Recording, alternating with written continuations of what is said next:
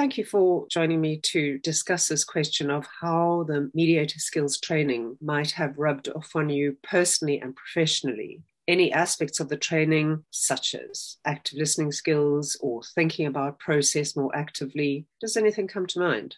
How to become a litigating lawyer, drilled in this is what you need to do, and this is how you need to be assertive, and you need to be a shark, you need to be sharp, you need to be thinking, and all of that is good and well, but in being a shark and sharp, and you sort of kind of miss the details, you miss the realness and the humanity and the points at which you connect with people. And I think in learning the process of mediation has sort of kind of reinforced my natural instincts, which I had to unlearn. And now it's really teaching me to go back to the basics, take your time and really understand the issues and understand the people that you're talking to, and really talk with these people with an intention of listening and hearing what their needs are and hearing what I'm scared of saying the word feelings because I'm a lawyer, but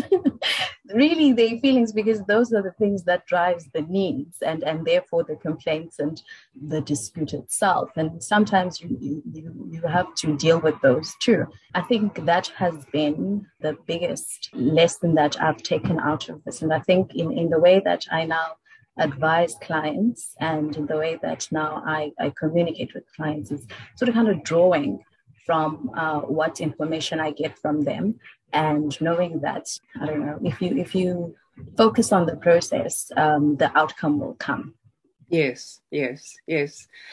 Well, you've got it in one, because that's absolutely key learning of our course, that process kind of leads. Good process leads to good outcome. And that actually in the discussions, remember how we have that triangle idea that you often start off with the legal, the positions and the demands and the facts. And what you're highlighting there is that that's important, but it's only actually half of the story, or maybe a third of the story. There's the business dimension, commercial dimension, and then there's the person, and you're highlighting the person and how they feel, and their concerns, their needs, and how that's so much a driver of how they're hanging on to the facts and they're hanging on to the past. So just being, what you're saying, I think, is being able to kind of see things in a broader perspective, unpacking a bit more, can be helpful.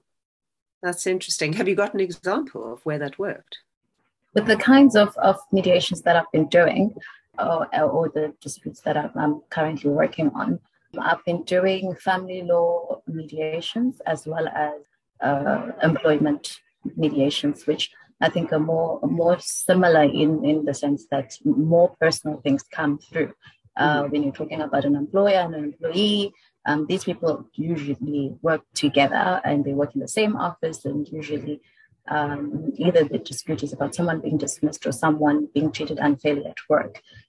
In most of the cases, one or both of the people involved in the dispute would want to go back to work and carry on having a relationship, which is the same thing in family mediations, because they have to go back to their homes and carry on with their relationships. And I think in the way that I've now tackled those kinds of issues, I don't really focus on, because when people come in, usually they come in with some kind of apprehension and feeling not relaxed and not really mistrusting the process itself. And oftentimes, especially with family law ones, the court has mandated this mediation. So it's not really voluntary, it's court mandated. And so they feel like we have to be here and we don't really have a choice. And then in that instance, you sort of kind of have to think, okay, the main event is the agreement in relation to parenting of the child, or what's going to happen with your assets and all of that.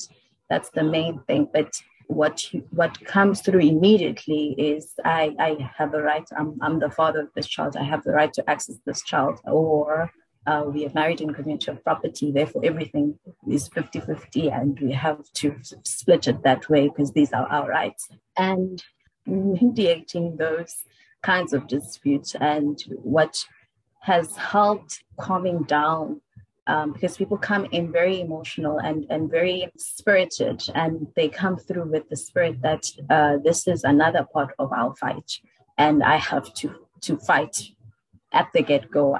They come in with vows, and they come in with lists of things, and they come super prepared to argue. And what I have learned to do is divorce myself from the outcome that I wish for them, which is, at the end of this, I'm committed to a settlement, and also try and get them to divorce themselves from that idea, and just realize that if we focus on the process, we keeping in mind all of the things that we want, because we want certain things out of this process.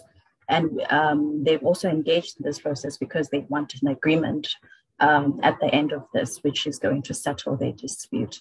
But if we look at the whole picture, if we take a step back and look at the whole picture and focus on the common interests, usually in family law matters, it's the children are the common interest, or the best interest of the child, or the common interest between the two parents. And then we work our way back and we use the information that we get in the process to fill in all of the holes to connect the bigger picture. That has been helpful for me as a person, because it allows me an opportunity while in the process to actually practice the impartiality, I think. Because I'm a lawyer and I'm a litigator, I'm a problem solver, when I hear people's problems, I'm already thinking of the solution. And so when we go through the process, when we start talking about what each party wants from the mediation, and what are the ideas, the things that they want from the mediation, and some of the stories, the things that they're afraid of in relation to the issues that they have, then we sort of find commonalities usually. And sometimes we don't. The parties just go in completely different direction. And I think when I first started these mediations, I would panic when that happens, because I thought, because I have my purpose of being involved in this is to draw out an agreement. And therefore, that's the outcome that I want, the outcome that I am hoping for. And so now, when they go in different directions, I realize that even in that way, if we have a partial successful mediation where there isn't an agreement, but most of the issues that they come with are usually dealt with. And in some ways, that is also a success. And for me, it's no longer a matter of the agreement itself. I no longer concentrate on reaching agreement, but following the process and reminding myself that, okay, now let's come back to the process.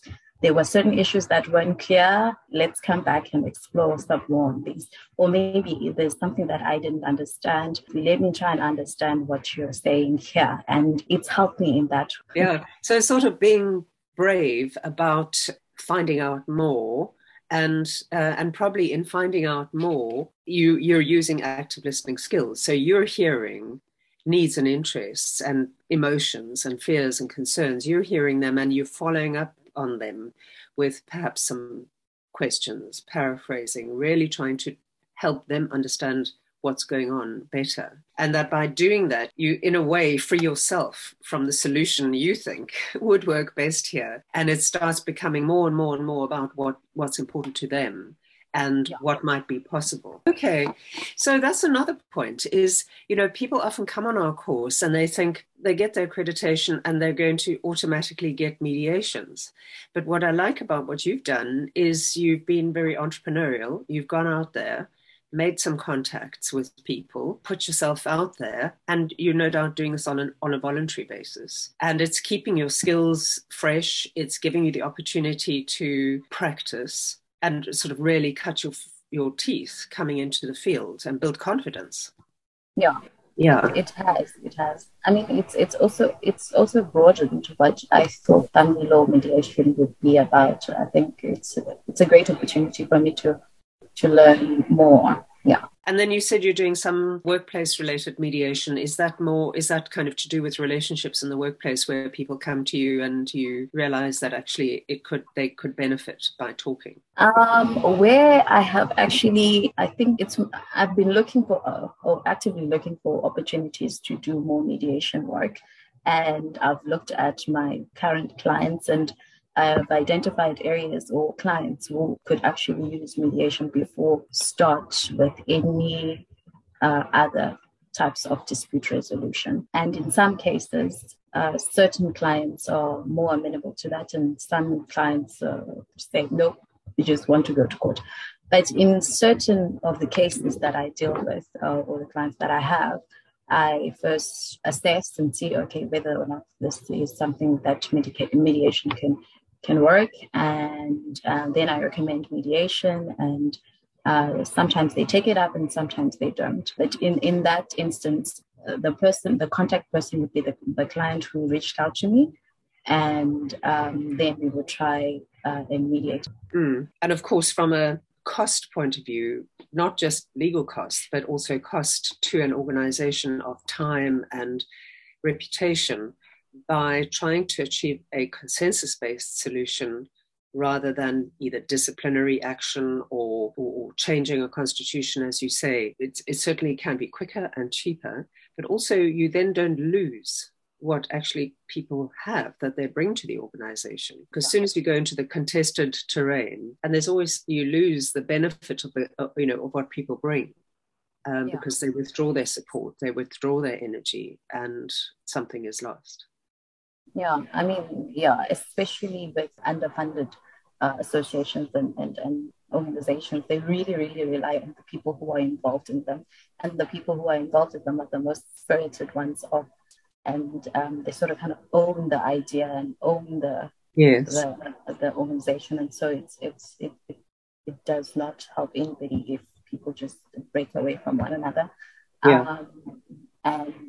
That's what's been happening in relation to those kinds of issues. So if I think of our competencies, super awareness of how we're interacting. You've said also an awareness of process and slowing things down. And then you've talked about content in terms of that the content is not just the facts, the claim, the dispute, rejigging the constitution. It's actually a whole lot of things. And it's through that exploration of feelings, the personal, the commercial, the different dimensions that people come to conclusions that are just so much more effective than just going down the sort of adversarial route.